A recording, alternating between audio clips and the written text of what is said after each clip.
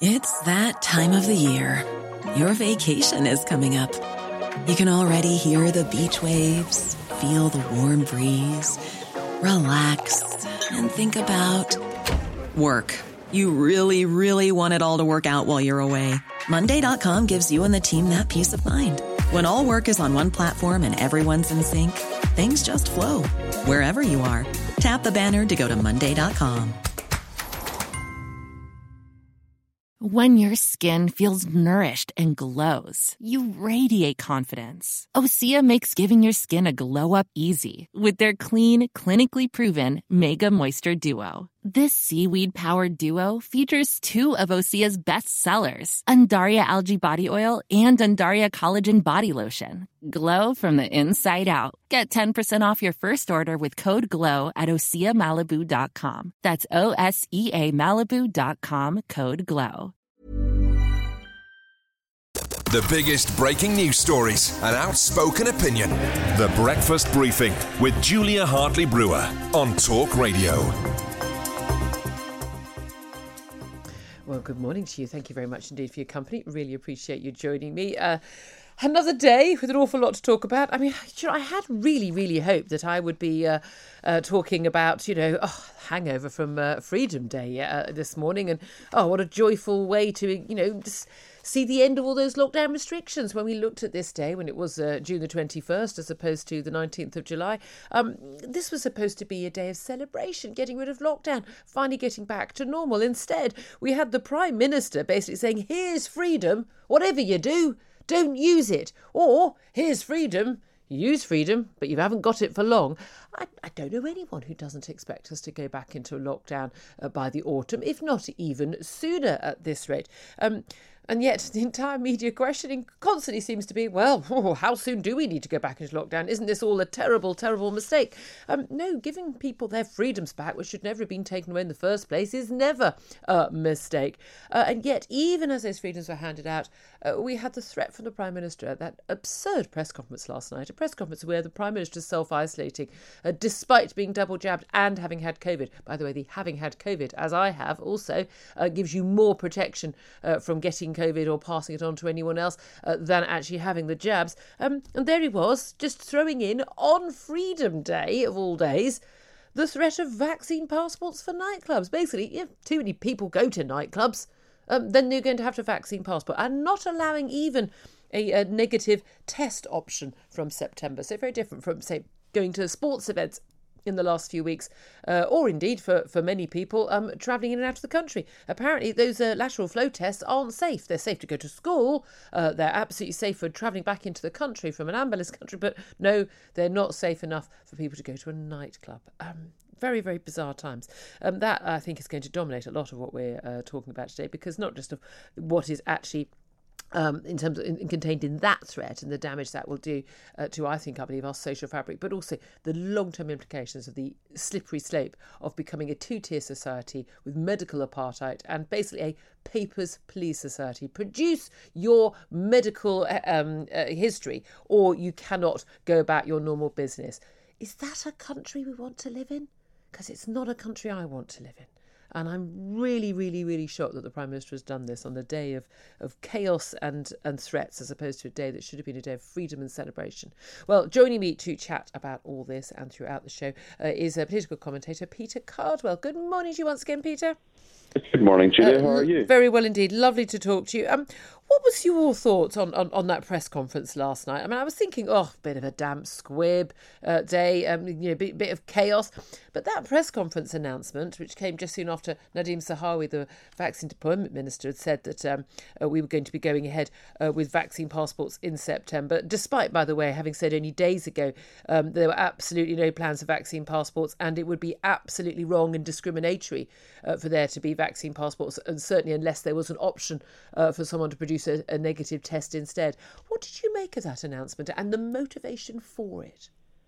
I think it's really interesting and kind of a bit weird as well that Freedom Day was so confused. Obviously, there was that screeching U-turn between when Boris Johnson and Rishi Sunak originally said they were not going to self-isolate. A lot of people saying one rule for them, one rule for us, then decided they would. Then from self-isolation, the Prime Minister came out with these statements and these rules that, as you correctly point out there, Julia, in terms of what we're now going to need to do. It didn't feel much like Freedom Day. There didn't seem to be a lot of freedom. There seemed to be a lot of don't use your freedom, essentially. There is some freedom, but don't use it, please, because we're so worried about what's going on here. Obviously, cases are at a high level. We're almost touching 50,000, so there's a lot of worry around this. But in terms of what that actually means, I think another lockdown probably will happen, and I think that they're attempting to prepare the country and the public for that. And yet the Prime Minister made it clear, and anyone who wants to look at the data, it's clear to them that the level of cases right now, although it looks very scary, there are two key aspects to discuss there. One is that the level of cases is at the level which was predicted by the Sage predictions. This is not sort of, oh my God, we didn't think this would happen. No, as you release these issues, the point of lockdowns is they don't stop infections, they delay infections. The whole point was to have the lockdown. Remember, I don't think anyone in their right minds thought it would be 6.5 months. I knew it would be months and months and months, and it wouldn't be the matter of a few weeks that the Prime Minister and the Health Secretary, Matt Hancock at the time, said, because we'd been lied to enough times before. This was always to be expected. This is what everyone predicted. And then when it happens, everyone's going, oh, this is so shocking, this is so shocking. But crucially, the cases are not translating into hospitalisations or deaths on anything like the scale of what we've seen in previous waves. In January, we are at 1/16 below that in terms of the deaths. And once again, we're in that situation where everyone gets into a panic and then talks about, oh, well, the only way of dealing with this is to get back into lockdown. But at some point, we would be expected to come out of a lockdown, and then we would have the cases going again. And the whole argument is, get people out and about in the summer months. This is a seasonal virus. There's no doubt at all that this new variant, the Delta variant, is more transmissible and clearly is able to transmit much more easily during the summer months. But at the end of the day, unless we come out at this point, we're going to have to come out at some point, and cases will rise when we come out. Coming out in the summer months, when the vast majority of people who are at risk are vaccinated, is the only time that would make sense to do it. So what I can't work out is either when you have Labour criticism of this, and indeed much of the media criticising this because, my God, they want everyone stuck in their homes the rest of the time. When do people think that we should come out of lockdown and end all these restrictions, if not now? It seems that people kind of love these restrictions, or at least some of them do. There's some polling saying that people really want them to continue for some a long time. But I think a lot of the public don't get the fact that it's different in terms of the fact that there are obviously COVID infections, but as you say, that's not translating into hospitalisations and death. And I think that a lot of people are treating those statistics in the same way as they did previously, as if it's as deadly and as worrying in terms of the level of infection as previously. And that sort of sophistication of argument has not kind of got through to a lot of people. And I think people are perhaps so used to lockdown, so used to the restrictions, that their spirit has slightly been broken in a lot of ways. I mean, some people, they seem to, as you said, they seem to enjoy it. I saw some amazing items on social media. Someone was complaining that their local co-op was taking up all the one-way system arrows and the social distancing arrows from the floor. And people were saying, this is such a terrible move. This is terribly dangerous. You think, what, people aren't going to be able to work out how to walk up or down a supermarket aisle without an arrow? I have to say, I mean, an awful lot of the signage has been taken away from our office here. I have to say, it's been doing my head in for the last year, having signs everywhere about, well, stand here, don't stand here, walk this way. I mean, if there's one thing surely we must know by now, that a one-way system in a supermarket or an office does not save lives. I mean, genuinely laughable that is the case.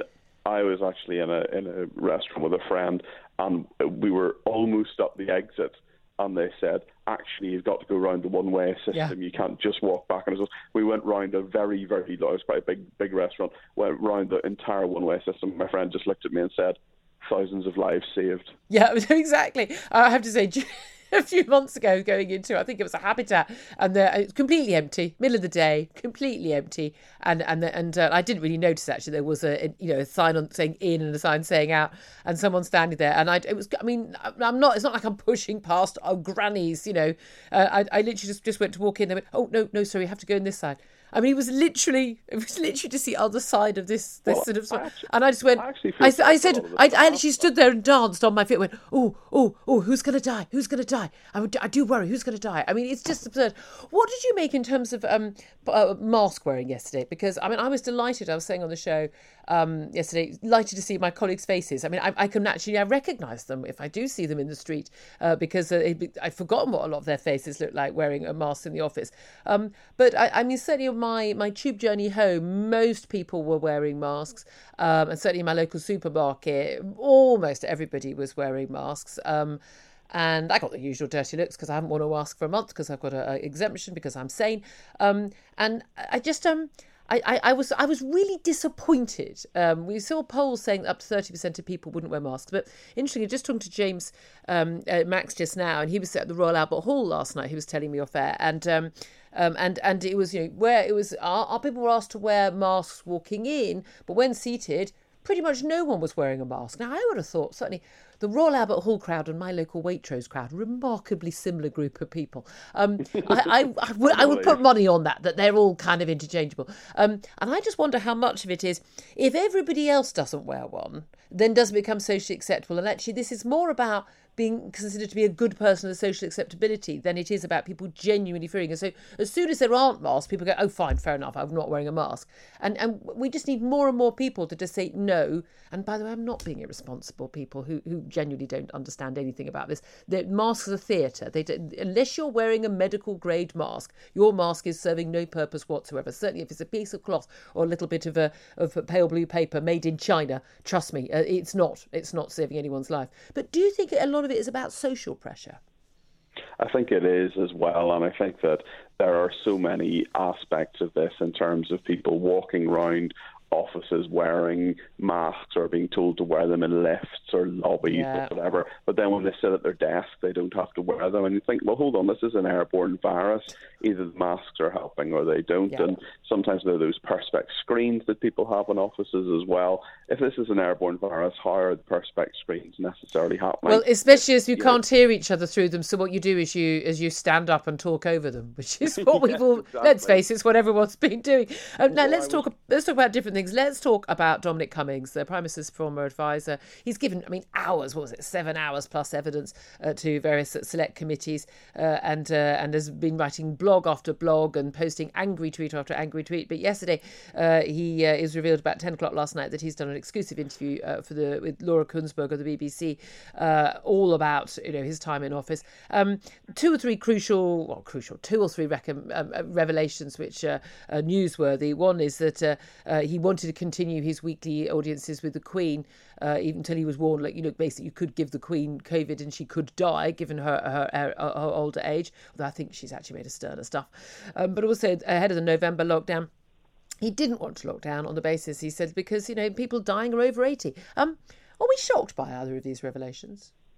I'm not shocked by really anything that's come out of this interview. I mean, well done to Laura Kunsberg for getting it. I think a lot of journalists wanted to speak to him, but of course we've had so much from Dominic Cummings, who I used to work with actually, and we've heard a huge amount from him, both at the Health and Science Joint Select Committee and in all his writings on his Substack and so on. And I'm not sure there's a huge amount more to say, really. And these two revelations, they are definitely, people will be debating them for the next few hours to come, but I don't think it's going to last more than one news cycle. I just don't see a massive revelation here. No, I have to say that was kind of my view as well. We're going to look at all the front pages, talk about Prince Harry and a 3% pay rise for NHS staff expected to be announced today in the next few moments. More from Peter Cardwell throughout the show as well. The time is 6:47. This is Talk Radio. The Breakfast Briefing with Julia Hartley-Brewer on Talk Radio.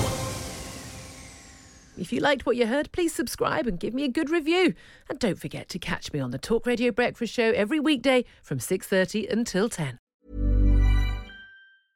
Cool fact, a crocodile can't stick out its tongue. Also, you can get health insurance for a month or just under a year in some states. United Healthcare short-term insurance plans, underwritten by Golden Rule Insurance Company, offer flexible, budget-friendly coverage for you. Learn more at uh1.com. Hey, it's Danny Pellegrino from Everything Iconic. Ready to upgrade your style game without blowing your budget? Check out Quince. They've got all the good stuff, shirts and polos, activewear, and fine leather goods, all at 50 to 80% less than other high-end brands. And the best part? They're all about safe, ethical, and responsible manufacturing. Get that luxury vibe without the luxury price tag. Hit up quince.com/upgrade for free shipping and 365-day returns on your next order. That's quince.com/upgrade.